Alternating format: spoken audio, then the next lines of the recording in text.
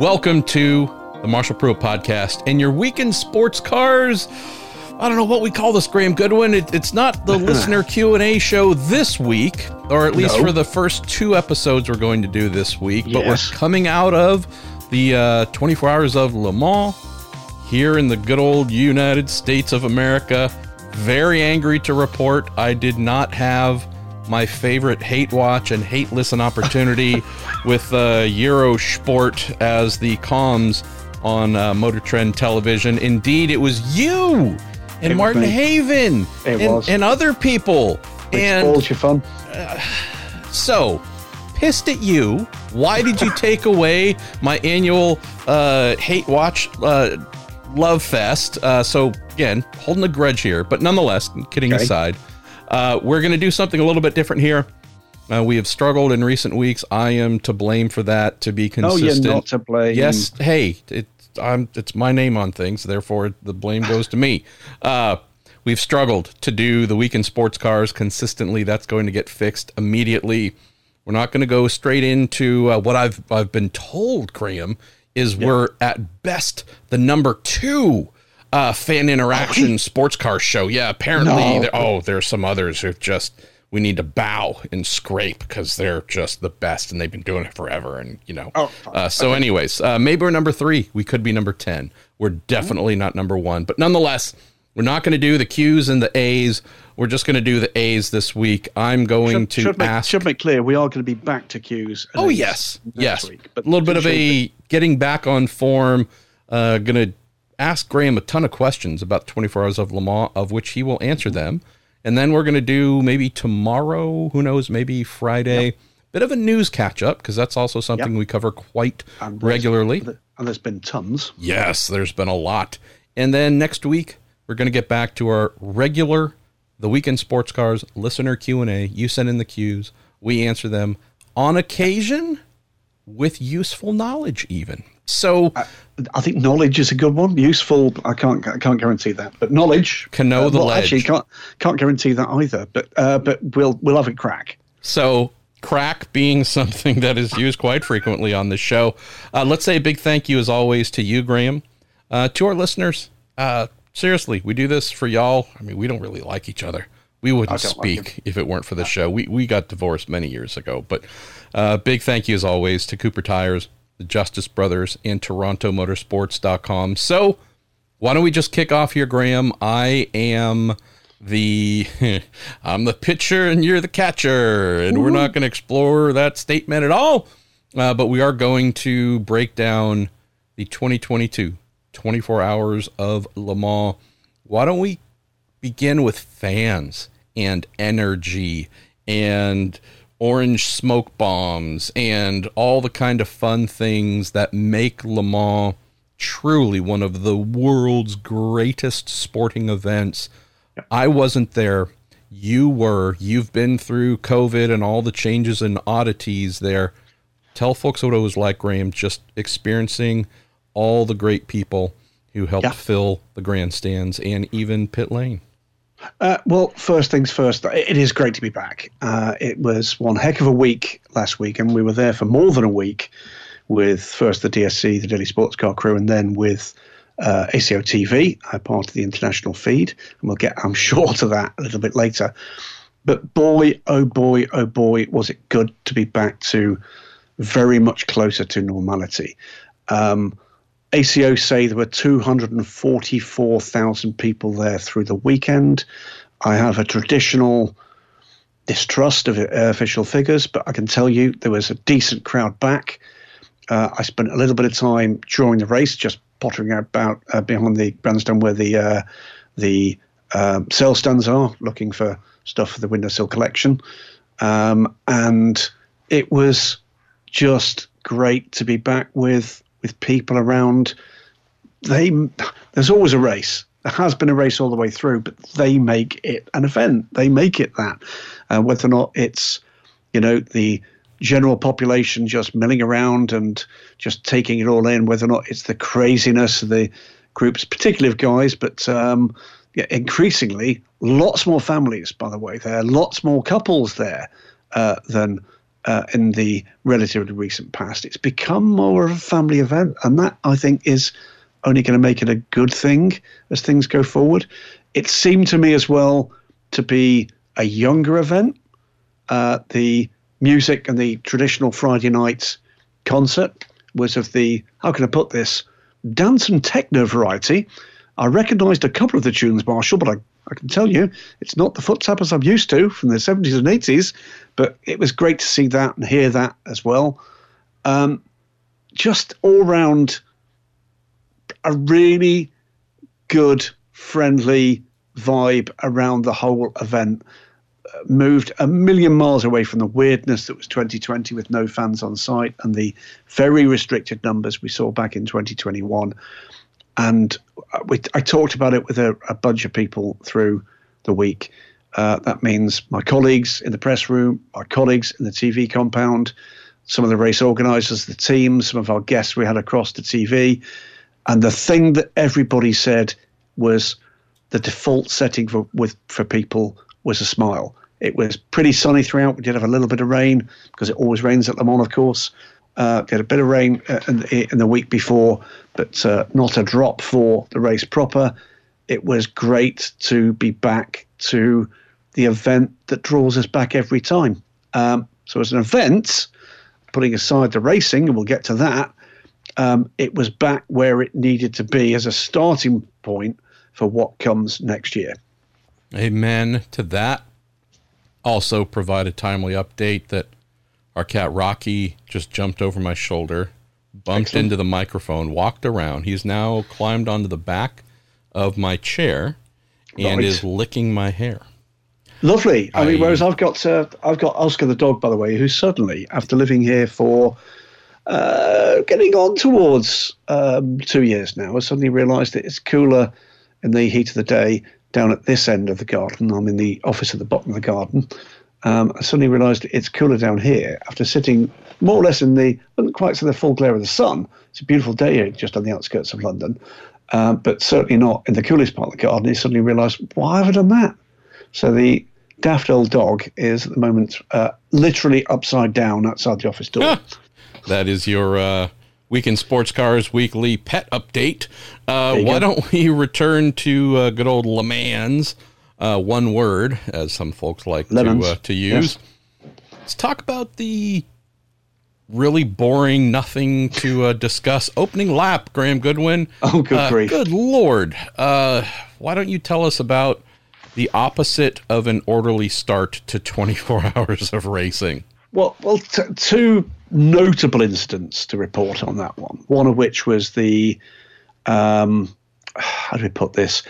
3 cars wide in a space that really wasn't wide enough even for 2, in a completely unnecessary incident involving 2 of the WRT cars and 1 of the United Autosport cars, which effectively spoiled the race for all 3. They did fight back up the order. 2 of the cars involved were 2 of the cars that, so in fact, I think it might have been, both the WRT cars that were involved in that. One ended up nutting the barrier unfortunately, with Robin Trines at the wheel after a spectacular run from him. But just the overarching feeling of that was a downright stupid incident where the United car, the 22 car, effectively out of the running from that point forward. It was a fight back from that car. The 31, the 41 cars, the Real Team Racing car by WRT and the 31 car from WRT delayed again and getting a penalty as a result of that. Just it spoiled what could have been an even better race in LMP2, and it set up a situation where the 38 car from Jota effectively dominated that race. Sort of from there on in, it delayed and delayed didn't eliminate, but delayed 3 of the possible competitors to, one of the other super team cars. Also, by the way, and it's something I'm going to be writing up in the next kind of 24, 48 hours, got a call from Stuart Cox. Now, I don't think Stuart's someone you've ever met, Marshall, but Stewie is part of the husband and wife team at Algar Pro Racing. Stewie, on our broadcast and on others, reported that they'd had this weird problem with a gearbox actuator, which stopped I want to say it's the 47. It is the 47 car on the very opening lap. Sophia Flörsch, German female driver, at the wheel of that car, and that it appeared to be the heat, possibly because the safety car at the start of the race was lapping very slowly. That was noticeable, and that gearbox actuator had effectively been fried because of increased heat. God bless him. In a unique occurrence, Stewie rang me to say he was terribly sorry that there had been misinformation there. They'd looked into this, and actually it was a failure in team process that had caused this, a miscommunication around the gearbox actuator being changed. Duck, by the way. It sounds like a plane is. It sounds like you're being buzzed. It's a strafing run. But it basically, cut long story short, there is a rule within the team that parts do not go on the car in the race unless they've been proven over testing and practice. That was not the case in this instance, and a brand new part failed on the car because that the internal team process was not completed. It was not completed satisfactorily. He's gutted. He feels because he's the responsible guy that it's his fault. He has spoken to each with 3 drivers and explained that. And God bless her, I had Sophia Flörsch on the phone for an hour earlier to talk about her race. We'll read about that one later this week. And it's fair to say that whilst frustrated, she was blown away by the honesty that that team brought to it. Their other car, by the way, came home to win in LMP2AM. It could have been 1-2. The amount of time that team made up, I think they therefore effectively started the race 6 laps down, finished the race 3 laps down. So they gained 3 laps back on the overall LMP2 race leaders, let alone the LMP2AM race leaders. Could have, would have, should have. But it just goes to show that there are people out there to whom their reputation within their own team and that paddock matters a bit more than a soundbite. And I have to say, I was blown away by the level of honesty and, for that matter, upset that was involved in that conversation, that call. Oh, cool. Why don't we move on to the TV side a little bit, Graham? So sure. The whole Eurosport Motor Trend TV here in the States. Yeah. Knowing that you're having a bigger slice of world communications to deliver, what was that like? You did get a question from some idiot here in the States complaining about a utter lack of Bentley blower discussions. So, I mean, really disappointing. Possibly the worst coverage I've ever seen, strictly because of the lack of continuation of Chris Parsons' mighty fine rambling about nonsense that nobody cares about. So really, truly, massive thumbs down. Well, I can tell you this. So we knew relatively recently that the world feed would be taken by, amongst others, Eurosport, Stan, I think, down under in Australia, by Motor Trend On Demand, because it's obviously part of the Discovery Network. There's a little bit of cable coverage here in the UK and around the world, wherever they take English language coverage. Eurosport did have kind of opt-out parts of that broadcast.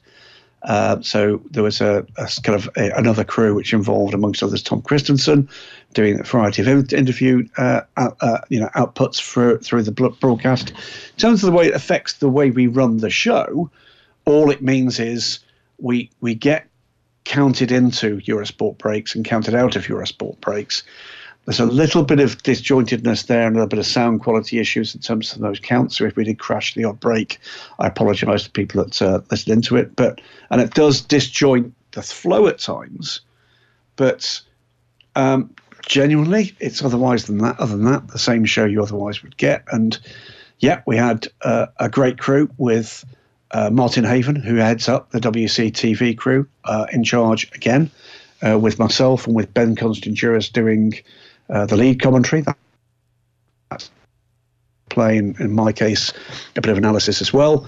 And then 3 ex-drivers with Jasmine Jafar, the Malaysian ex-WC race winner has raced at Le Mans with Jota, was actually their nominated reserve driver this year. The super silky skills of Peter and Breck back again with us for about the fourth or fifth time, I think, on that broadcast.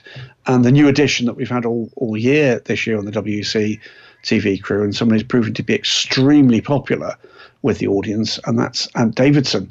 And Ant, I thought, was spellbindingly good in terms of his depth of knowledge, etc. Had a galaxy of guests over to talk to us, including for night practice the fascinating accidental combo of Multimatic retained driver, and in this case Proton Dempsey Proton race driver Harry Tinknell and his ex-boss, IMSA president John Doonan. And that was good fun, good knockabout stuff from both of them, with all sorts of stuff in the mix about what might be coming for IMSA, what might be coming for HT, and hopefully good things there.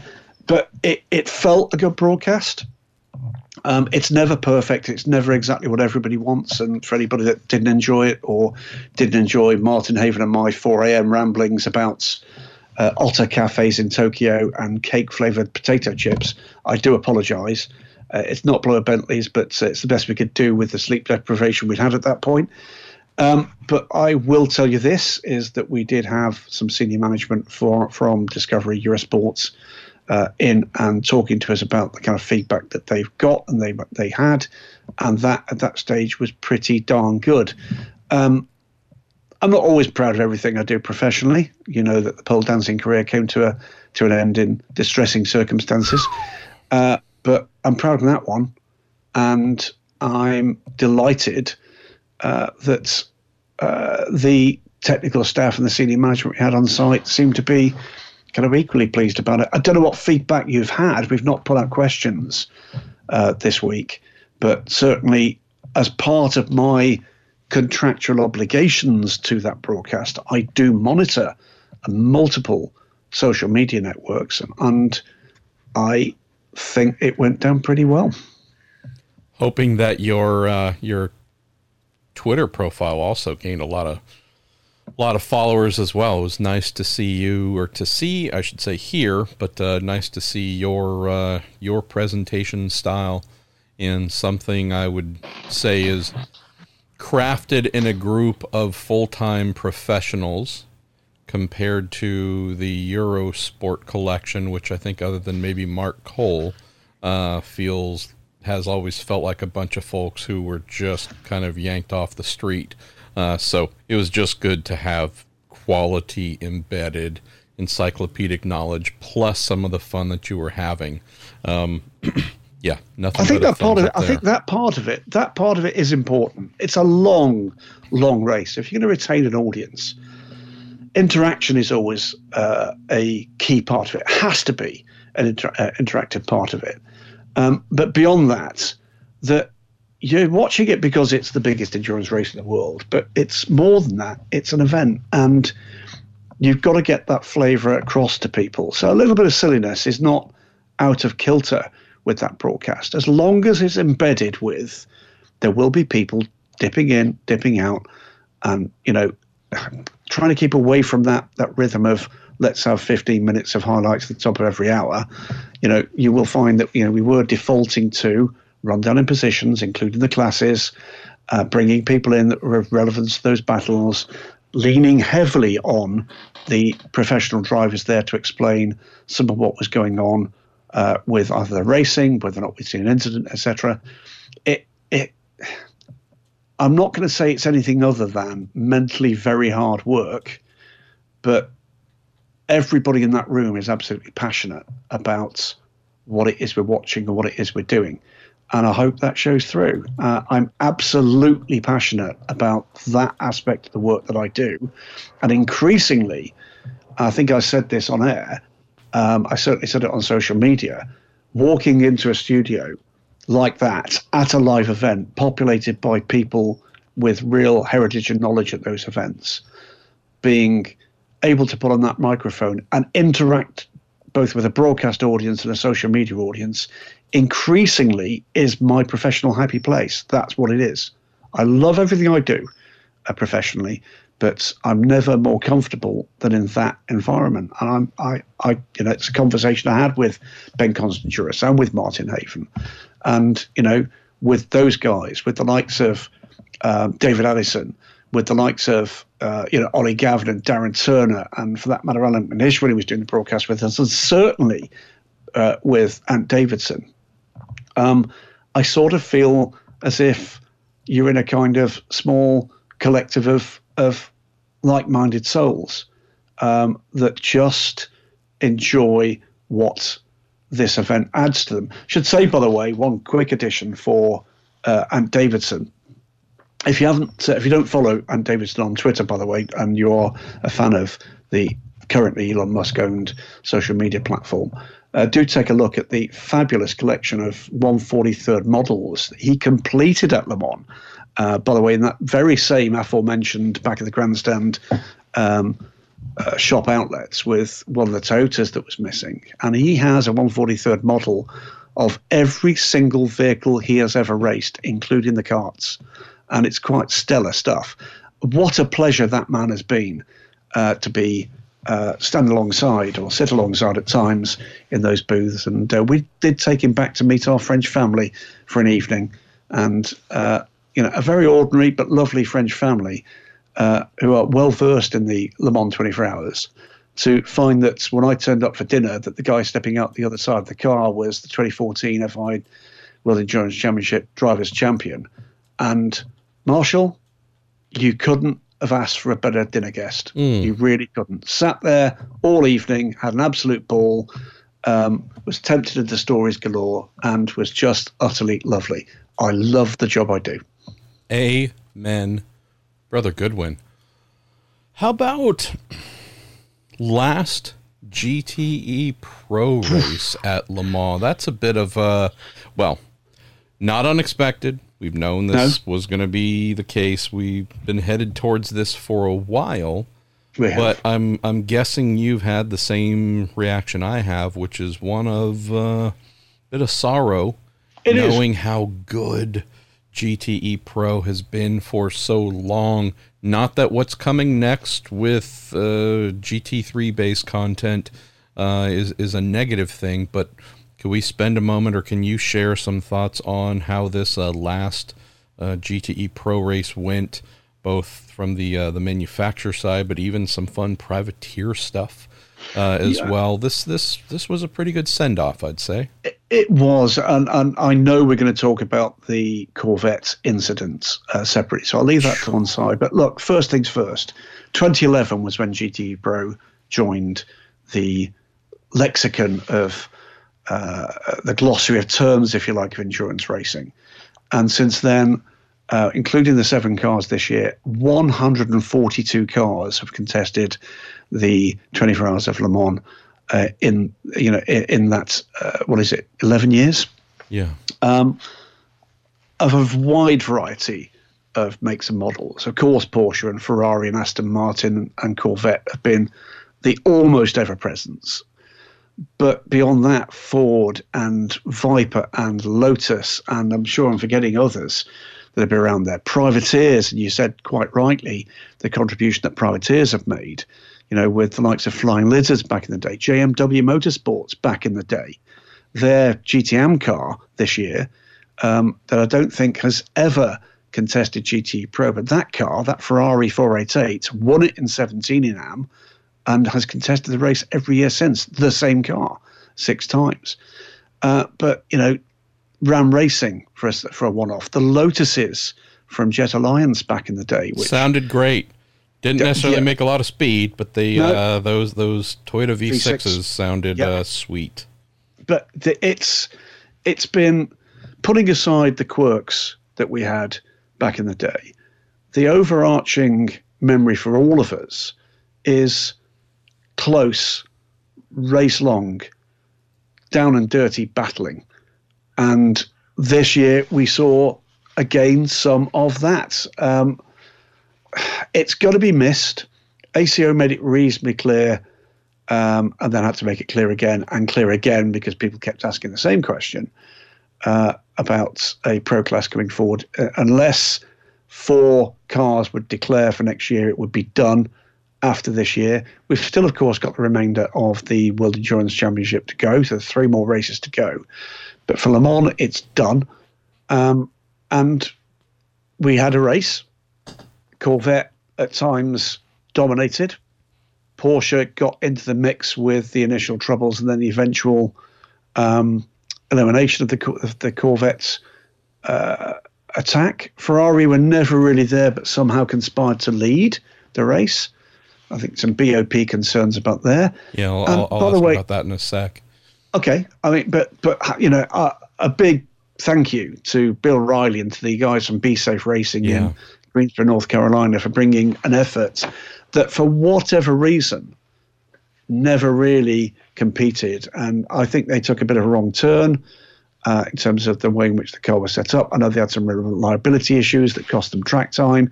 But boy, it was good to see them there, because that's always been part of this, whether or not it's the Hub Auto car that was on pole last year, whether or not it's WeatherTech Racing had been there.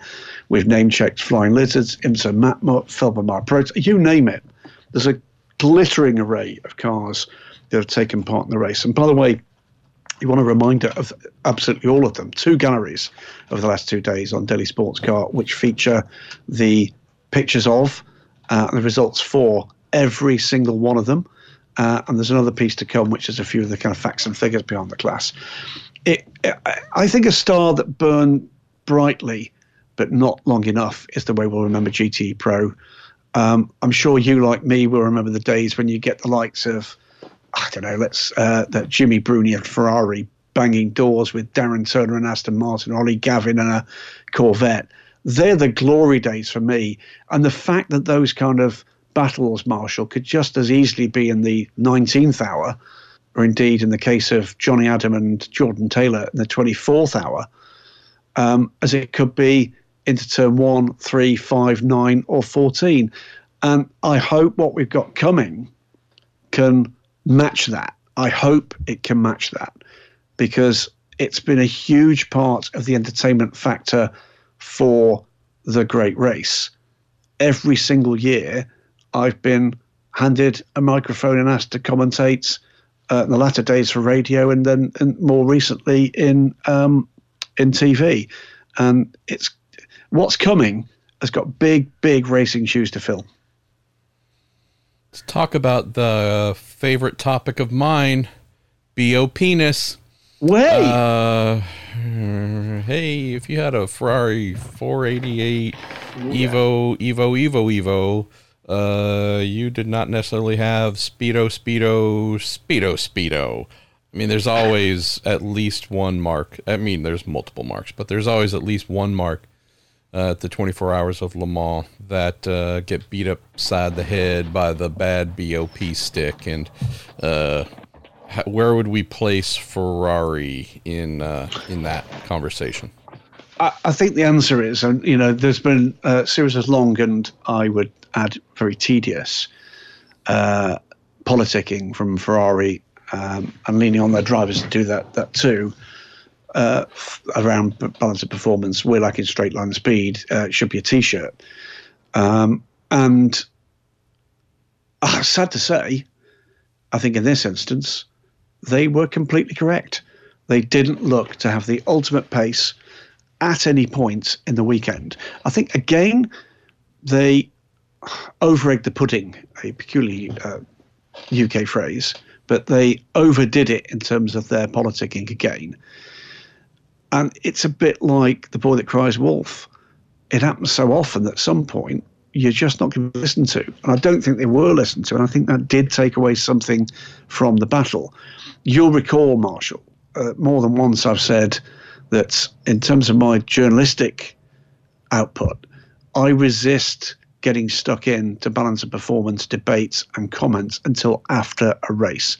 And in this instance, there are 2 aspects to the balance performance, changes that were made coming into the week, changes that were made within the week that are open to debate and question. One of them was the Ferraris against the Porsches and the Corvettes in particular. And sadly, I sort of think that when you see the Ferrari complaining about balance of performance, but then at times their pro cars sitting behind the privateer pro car and indeed some amateur cars, at that point you've got to ask yourself whether or not they're overdoing their political sway, if you like. But putting that aside, whatever they were trying to achieve, it didn't work this time. I think they do have a debating point in terms of where those cars were. I simply refuse to believe that a marque like Ferrari would throw away the Le Mans 24 Hours looking to get a balance of performance break for the remainder of the season. This is the race they would want to win, and I don't think they had the ponies to do it this time. Let's see, what else might we delve into? How about Corvette? Speaking of knockabout, I have to admit, Graham, the blow from the P2 car, Monsieur Perotto, the hit did not appear to be wickedly hard, and yet the reaction from the Corvette and it being moved so swiftly into the barrier, clearly what we saw on TV did not tell the whole picture. Clearly that was a harder hit than it appeared to be, but not the first time we've seen fast prototypes beaten up on quick but not quite as quick GT cars. This just seemed to be, I don't know. To me there was a sadness of come on, man. It's that. I mean, look, there's nothing deliberate about any aspect of that incident. That's the first thing to say. It, for the avoidance of doubt, involved three cars. I think the 47 Algarve Pro car. And I believe, and if this is incorrect, I apologise, John. I believe John Falb at the wheel of that car at that time. The car that went, that was the delayed car that featured Sophia Flörsch, by the way. Francois Perotto in the number 83 AF Corsa run Oreca, and obviously Alexander Sims in the 64 car that was chasing down the GTE Pro leader at that time and looking set to retake the lead. Coming out of first chicane, 3 wide, the Algarve Pro car to the inside. And I'd like to speak to John and understand, because it's overwhelming putting words in his mouth. He had a car in front of him, was clearly looking not to be boxed in there. And I wonder whether or not he was absolutely aware that the 83 car had got the better run out of the chicane and was where he was in relation to the 47. It did look, if you look at the head-on in HD, as if John was looking, and I'm not sure had seen that the car was there. He certainly jinked to the right. That got the reaction from Francois Perotto, who did, it was basically like a concertina effect, wasn't it? And then there was that impact with Alexander Sims. Might be interesting to find out from Alexander, who, by the way, possibly wasn't even aware the 47 car was where it was in relation to those two, because he was there basically staying out of trouble at that point. Whether or not part of what exacerbated that incident was him anticipating the hit, because he's a driver of, exceptional skill, will have seen the Oreca move, albeit only for a moment, and maybe an additional steering input from Alexander to try to avoid it was the thing that finally sent it over the edge. The reality is the fault was with the driver who impacted the Corvette. That was Francois Perotto. Have seen a variety of commentary on this one. First things first, if you're in that group of people, mercifully small, that was pointing to the fact that Oreca is fielded by AF Corsa, that in some way might have something to play in the GT Pro battle, get in the sea. Absolute rubbish. I'm lucky enough to have a professional relationship with Francois Perotto. He is one of the nicest, most honest, most well-grounded, human beings in the WEC, and has been since he started. He's very humble about his own abilities here. He's very ambitious about his racing, but not in any way ruthless. We saw immediately that he got out the car what his reaction was, going down with the Malta Ferrari to make a fulsome and profound apology to everybody in the Corvette garage, who was still, I think, still in shock at that point.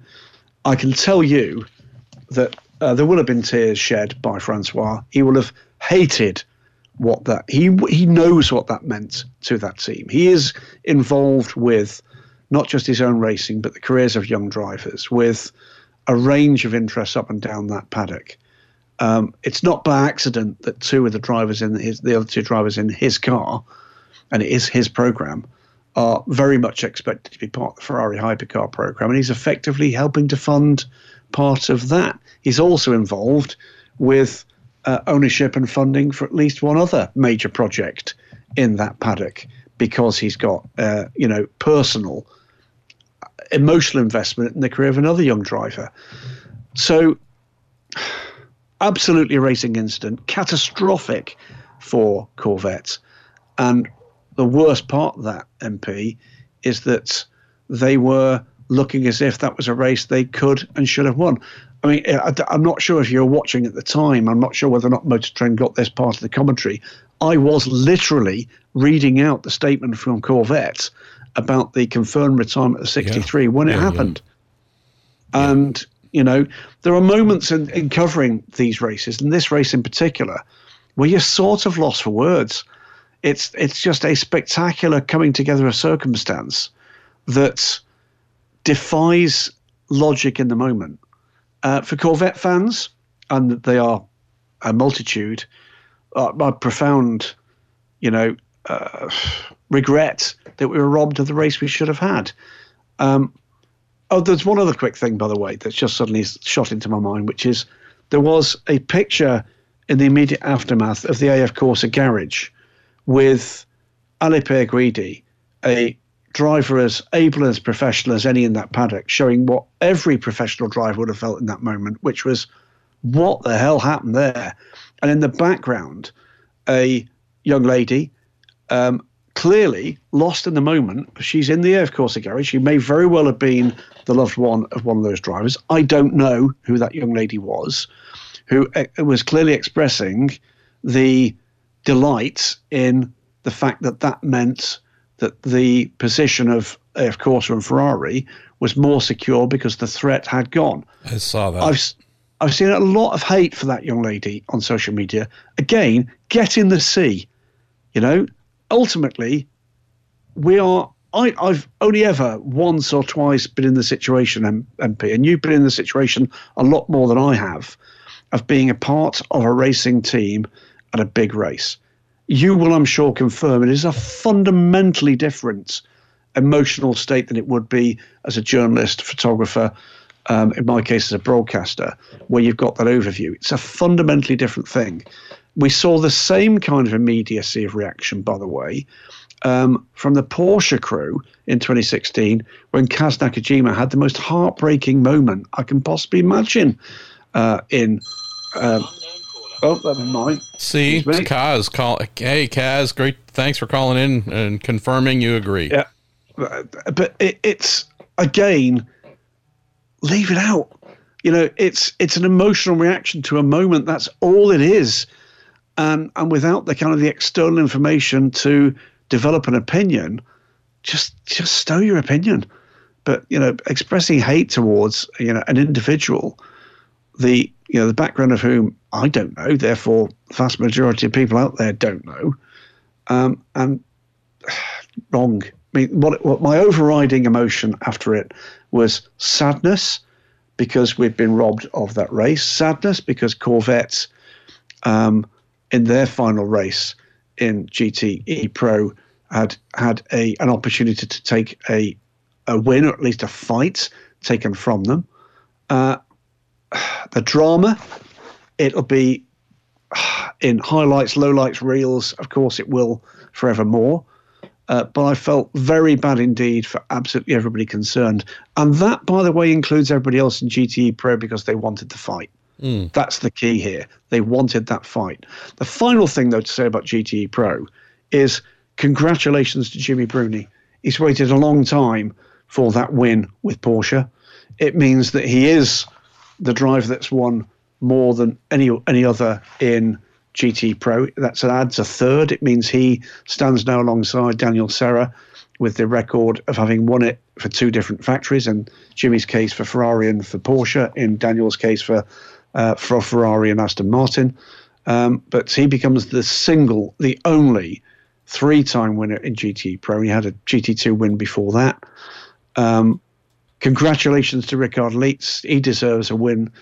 Absolute congratulations to Fred Makovicky, who astonishingly, that was his first win in GT Pro at Le Mans, and a driver that's done service for, again in this case, Porsche and Aston Martin. They were deserving winners, but it could have, should have, would have been a much better fight. Indeed. Let's see, where else should we go here?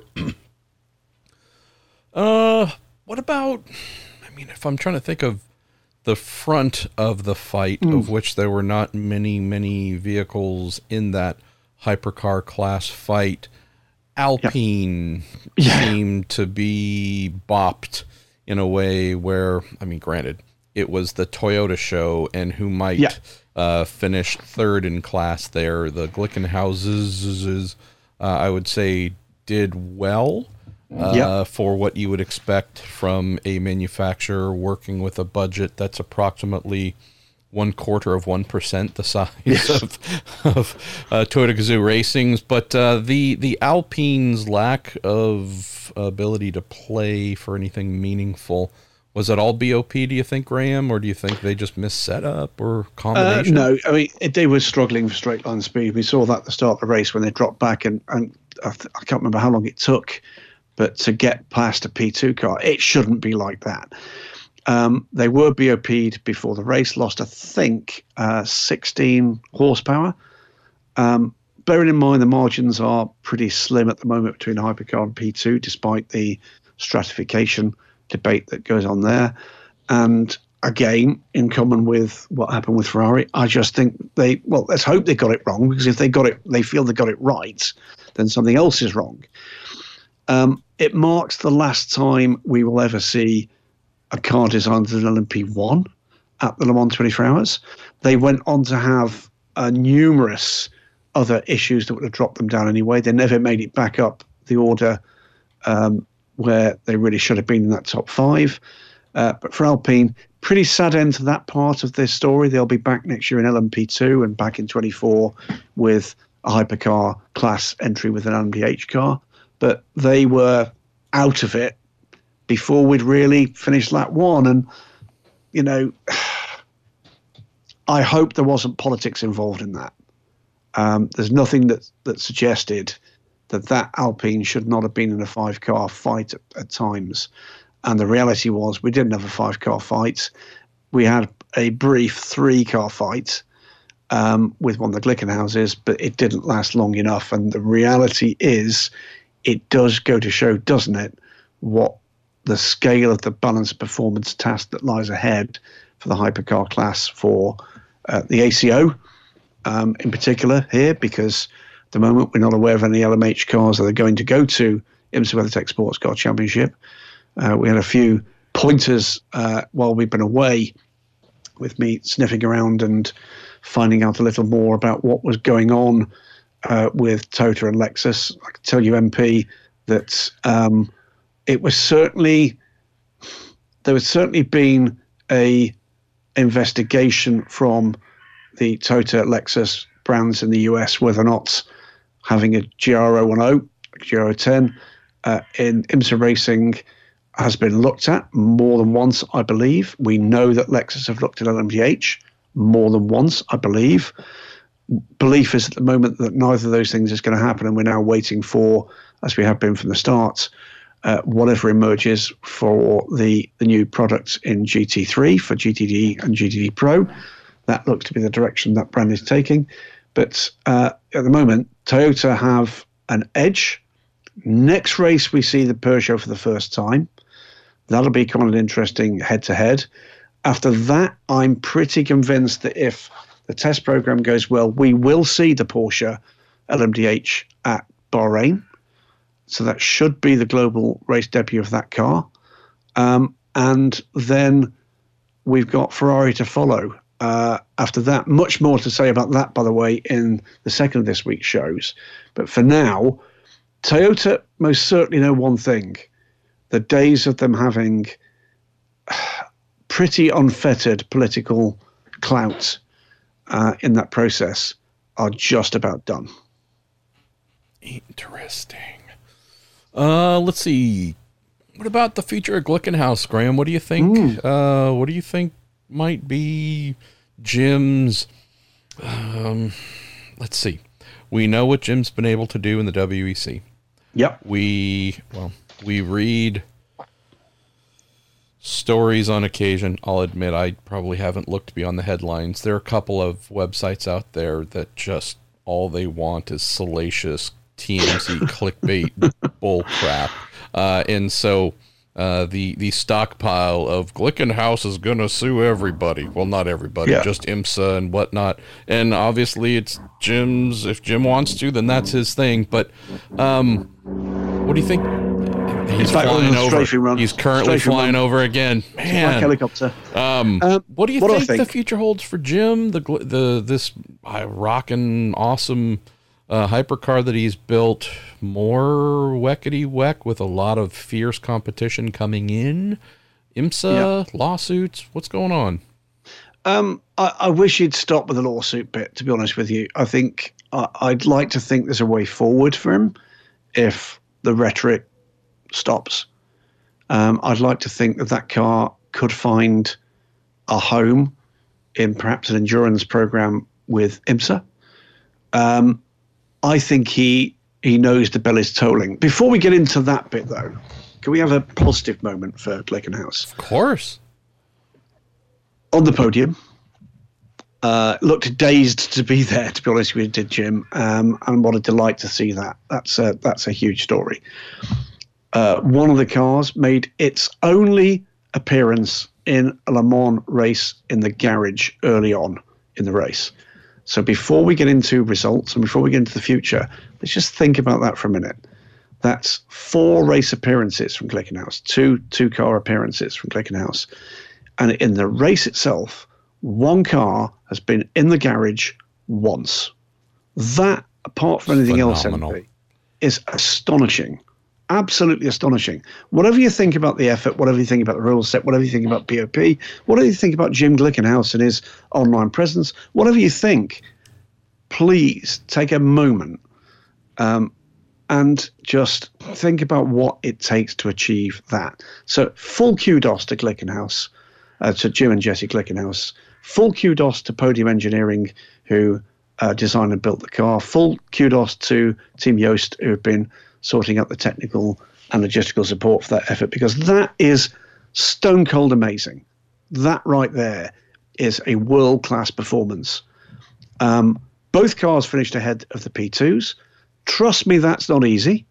Yes, they've got a performance advantage inbuilt, but to finish ahead of the LMP2s, particularly from what I'm increasingly dubbing the super teams, is no mean feat. They are machines, and I mean that both on track, on pit wall, and in the garage. You're crowing about it even. I am. Sorry, I couldn't resist. You got crows in the background. But to get a car on the Le Mans podium overall, and frankly to do it in a year where the crowd was there and he could enjoy the full glare of that, I am utterly and completely delighted for Jim Glickenhaus and for Jesse Glickenhaus. That right there is the dream, isn't it? You've got to ask yourself, though, is that the moment at which he decides we don't have to do much more of this? There is not much more that can be achieved. We're not going to beat Ferrari and Peugeot and Porsche and et cetera, et cetera. We might have a chance against one of those if they have a bad day, but with the field in depth that you're going to get, I do wonder whether or not that's the beginning of the end for that program, for a full season at least. I hope not, but the buying power that you've got with those big brands coming, is there a place for the little team that could? I'm not sure there is. I hope there's a future for that program. I hope we see the Glickenhaus in GT3 in future. Whatever happens next, and I certainly, I'm aware that there is a question about certainly the Japanese race in particular, because the logistics there are huge. There are major issues in terms of cost to do that race. Visas are not simple, and everything is expensive. And it may be that he's reached a common understanding with the LMEM that might be a place that they will accept, that they don't want to expose that team to that level of expense. We'll have both Peugeots there. We'll have both Toyotas there. That gives us a field with the Alpine of 5 cars. I wait with bated breath to hear what Jim will tell us about moving forward. I think he's at the stage now where he's spent what he wants to spend. If there's going to be a future for that car and for that team, it's going to be with people investing in that product. And as for IMSA, I'd say this. I get it. I understand both sides of this argument. I hope that Jim steps away from the legal rhetoric. I hope that IMSA see that there's an opportunity here for a homegrown enterprise. I'd like to think there's a place somewhere for that in that great big product. And if they can find the space to have a quiet conversation in a quiet room with no one shouting and no one interfering, and no one needs to know what's discussed in that room, but come out and find a solution that means that audiences stateside get to cheer on a home team. I think that'd be cool. I hope it's not the end. I don't think it's quite the end, but I wonder whether or not I or anybody else can put Scuderia Cameron Glickenhaus in a likely column for full season effort for WEC next year. Yeah, I love myself some Glickenhauses. Love nothing more as well to see those cars in IMSA's GTP class. Yeah. Stylistically, though, Graham, you mentioned quietly. That is IMSA's way. That is the culture led by Jim France. Yeah. That's always been the way. That's not going to change. Jim, not a quietly kind of guy. And that's not a bad thing. I mean, I love the Jim Glickenhauses more than I do many others in sports car racing, because I'd rather have a guy who's a little bit bombastic and is his own person and says what he feels than folks who just, swallow the mic and say nothing and want to fade into the background. But there is a key point here of you can go the legal route. I don't know if that's going to end up in anything that's the least bit positive, but knowing the pride and might contained within NASCAR and its sports car series that it owns, IMSA, the one that was founded by the France family and the Bishops back in the late 1960s, but this all done with funding and backing from the Frances / NASCAR. Like, this isn't a fly-by-night championship over here. This isn't something that is going to be easily swayed in any direction. And although it would be going against character type, I think the calmer and more reconciliatory type of conversations that might be held, the better odds of something positive happening, if there's a chance of it happening at all. But the big, loud, litigious direction, that's everything that NASCAR / IMSA isn't. But they are not the types to shrink away and shirk away from a fight. So I just hope it never gets there. Yeah, you mean both. I'd like to see this with it's already at this point. That's a fantastic result and a happy, hopefully not ending.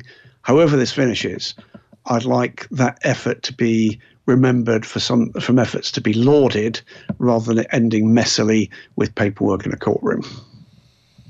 Let's go with one or two final things to close here, Graham. Sure. So the race was, I don't know what the percentage would be, but about 40-ish% Oreca 07 LMP2s. You would think all Oreca 07s are created equally, but I guess you might think that after being run for so many years and with so much setup knowledge that we would have a P2 class that was pretty much all stuck together and glued together. We did have at least one Ligier in there that I recalled seeing, but you would think, boy, this is just going to be a rolling herd of 07s because everyone's going to be so matchy on setups and performance, and we destroyed any notion of that, right? Boy, talk about disparate performances across a big old class with everybody effectively using the same car. Yeah, absolutely right. And I think we are entering the era in LMP2 of what I said earlier in the broadcast is the super teams. And what do I mean by that? I mean teams that have got the engineering strength and depth to squeeze the very best out of get as much blood out of the Oreca stone as they possibly can. It's not by accident that the same teams keep rising to the top. And some of that is driving talent, but not all of it. Jota dominated this race, no doubt about it whatsoever. But just looking at the results in front of me here, 2 cars of those 27 on the same lap. This is a spec car, okay? Put aside the CD Sports Ligier, which was, I would put the CD Sport effort down as being a happening. It was an experiential effort for them.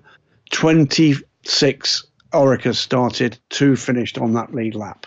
Beyond that, there were a fair number more. I think was it 4 or 5 on the lap behind that. But if you look down the names of those teams, Jota, Prema Orlen, that's the Prema team, long established in single-seater middle and junior formulas. Jota with a second car, TDS Racing, who've been a firm part of LMP2 almost from the beginning. Team Penske need no introduction, a great result from them. And then United Autosports. Before you start getting into the kind of somewhat, Johnny-come-latelys with Cool Racing, Edict Sports, it's the big teams that's featured at the top again. And it does seem it's kind of quite weird that we've had a year where United Autosports dominated, followed by a year when WRT dominated. And this year at Le Mans, Jota absolutely dominated. And it got to be because they've just executed a plan and a strategy, but more particularly because the technical aspects of that effort were just correct.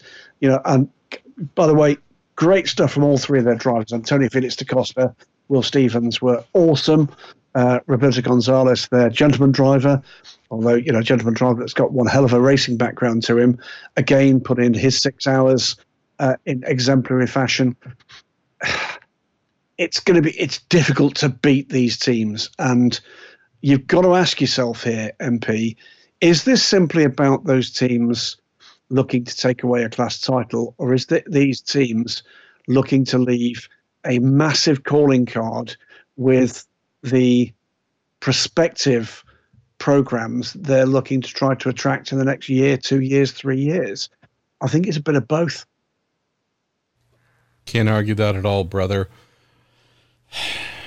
Yeah, I can tell you one thing I'm looking forward to with next year's edition of Le Mans. I know it's not going to be massively or radically changed numerically, but I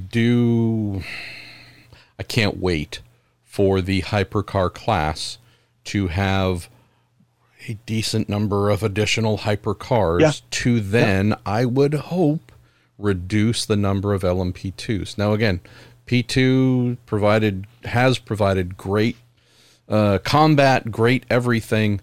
But yeah, when the world's greatest endurance race is, I know 40% isn't half, but it feels like it's not too far away from half, dominated by a single chassis, effectively a spec car, that just doesn't feel like Le Mans to me. So any reduction of this overwhelming swarm of the same P2 cars being run by everybody, by bespoke, custom, new manufacturer hypercars, that's a thing I'm looking forward to. That I think, look, this balance has been tipped massively in the favor of P2 because of the shrinkage in the top class. Totally understand why. I'm just looking forward to hopefully a little bit more of numeric balance being restored and more variety for us to enjoy from 2023 on. Well, let's put it this way. I mean, for next year already, what we know in terms of factory cars that are more or less guaranteed, 9. Put aside what Jim Glickenhaus may decide to do for one moment, 9. So it's 9 without any privateers. And from what we believe is going on, if the supply chain can hold it and the commercial situation improves, the inevitability is that that will be into double figures with privateer cars coming and anything else that might come from the United States. We won't see the BMWs. We will not see the Acuras. We will, I believe, see additional Cadillacs. We may see an additional Porsche in the top class. I think that one's up for grabs. I think anybody looking for 4 is going to be unlucky in terms of the factory cars. But I think it wouldn't be out of kilter to look at 12 to 15 cars in a top class.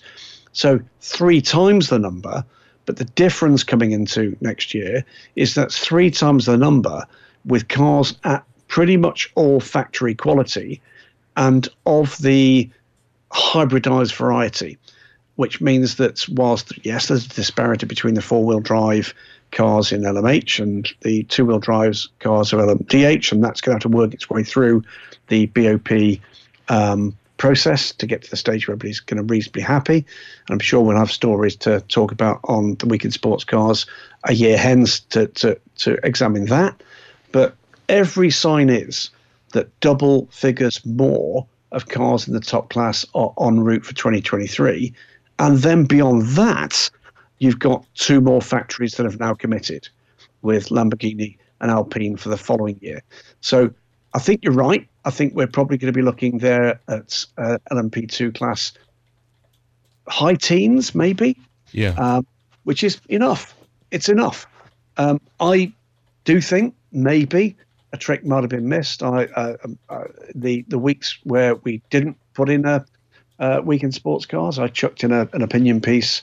It was looking to catch the attention of the ACO that said, basically, maybe you should consider delaying the introduction of the new P2 cars to assist the issues at the moment with the economy and the supply chain. And maybe we should take a radical look at LMP2 and consider taking it out of the WEC altogether. And my view there, MP, is if you put it in as keep it as a top class of the European Le Mans Series and the Asia Le Mans Series, you don't have to stratify the cars against the hypercars anywhere other than the Le Mans 24 Hours. That means the cars can go back to their full rich 600 horsepower awesomeness. It means that the drivers funding those efforts get to experience the cars as they were intended, which is becoming a bit of an issue for some of those teams. It means you're not exposing those teams and those drivers to the full cost of a full flyaway FIWC, and that's going to be very expensive. Remember, the numbers we've currently got in the WEC are artificially assisted by the fact that we're still at 6 races, and that half those races are on the continent of Europe. So the costs are going to go up very significantly for the WEC. I think that's going to mean that it's trickier to find the continual flow of people prepared to fund the kind of level of LMP2 programs we've seen in WEC to this point. So that was my proposed solution. It looks as if that's not going to be the case. WEC will continue with P2. We will see the transition to the new cars from 2025, and we can talk a bit more about that in the second show this week. Well, we need to head out the door here shortly, my friend, for chemo. Sure. So, of a couple of, what do you want to pick for a closing topic? I mean, I don't know, driver rankings, reliability, like we're all yours to pick. How you take us home, brother. Look, reliability was stellar. A record number of cars finished the Le Mans 24 Hours this year. Just checking out the actual number, it's 50 odd. Anyway, it was 53 cars finished. One was an incomplete final lap. The number 60 car did not complete the final lap with an accident. And then we had DNFs. Of the DNFs, I think I'm right, all bar two were accidents. And one of them was it one, two, or three? It's three cars that suffered issues that were not accident related. One was suspension, that was the Corvette, and there were two engine issues, both for Ferraris, the Inception car and the Spirit of Race 71 car, both suffered terminal engine problems. Astonishing reliability through the field. It does mean, we've talked about this before, MP, that the 24 Hours of Le Mans has become a very different sort of endurance race. There were some issues around, some common themes.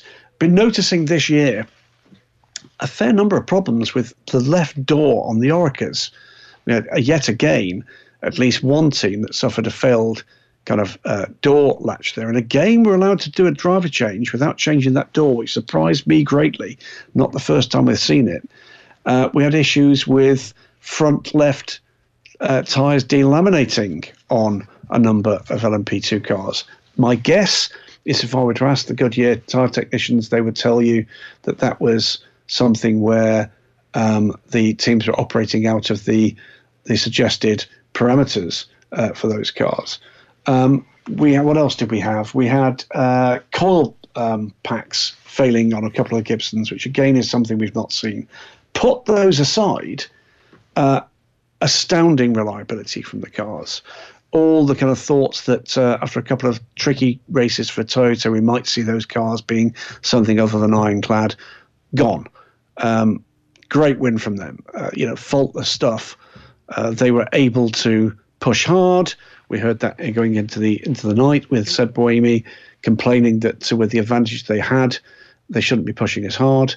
Apparently his teammates in the other car didn't agree with him, so we did have real pace through that race. And I think I'm right, the fastest lap came, I think, in the 23rd hour from Pachito Lopez. So they were chasing hard to the very end. I'm not sure we're going to get that kind of race next year, because those cars are going to be very, very new. And there's a big part of me, MP, that hopes we don't. That hopes we do get a race where we'll hear the track announcer, Bruno van der Stick's voice rise several octaves and multiple decibels, regular periods of time, and that we will get a race where you're going to be looking for the opportunity to have pace and reliability, and that sometimes that doesn't come. It's endurance racing. That's the thing that I miss most. That's it. Exactly right. The question of whether you can endure. It's become such a non-factor, a non-element that, it's not as if I wish bad outcomes on anybody. But yes, the fact that you go, barring really strange things, everyone's going to finish that doesn't crash. That takes out a lot of the intrigue for me as well. I tend to agree. I think that's a good way to wrap it. MP, for this we should also, there's one other thing we should mention. Sure. Trewavosaurus. Oh, really? Oliver Trewavas, who rode his bicycle from the UK. Oh, he did. I apologize. Yes. In an amazing gesture of a grand, amazing gesture of kindness to support my wife and I. We've never met. Oliver's listened to the show for a long time, submitted questions for a long time, but since we haven't done the show for a little bit, I probably should have mentioned this out of just pure gratitude to open, so I apologize. But Graham, I don't even know how to respond to this, because it's just such a fantastical thing that he did. Yeah, I agree. And by the way, I gather Oliver appeared briefly on the TV stream and was there, as he would have loved to have been there, amongst the fan base and amongst some of his mates, I'm sure, on the spectator banks. You know what? When, in this case, you and Chabral, or in our case in the past, some of the travails that we've had as a family, where people step up and show that all the bullshit that we've actually had to deal with in the world over the last few years, whether it's politics, whether or not it's, the other stuff that's being thrown at us, geopolitics at the moment is another major issue, the cost of living, all of that that kind of thing just gives you hope, doesn't it? Gives you another boost that somebody out there in that moment was thinking of somebody other than themselves. And Oliver, I've met Oliver. Oliver is a lovely guy, okay? Absolutely lovely guy, deeply imbued in his love for the sport and of the things that surround it and the sense of community around that sport.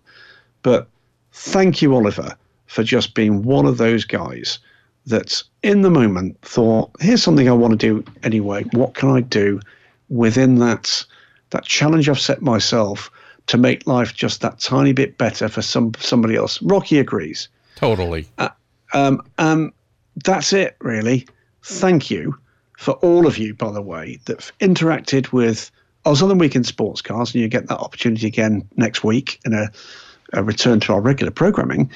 But in particular, with what it is we do in the rest of our lives, that the Racer Notebook, I just think is just the best format. And, you know, I know you wouldn't have wished to have inherited that in the way that you have, Marshall, but suffice to say, you've already put your mark on it. And the way in which people interact positively with that part of life, I'm sure, much as, you know, it is something you do for work, I've little doubt that you enjoy that as much as you enjoy the interaction with people's thoughts on the Weekend Sportscars. Thanks as well, by the way, to the people who interacted with us and with me through the week, and in particular the race at the 24 Hours of Le Mans.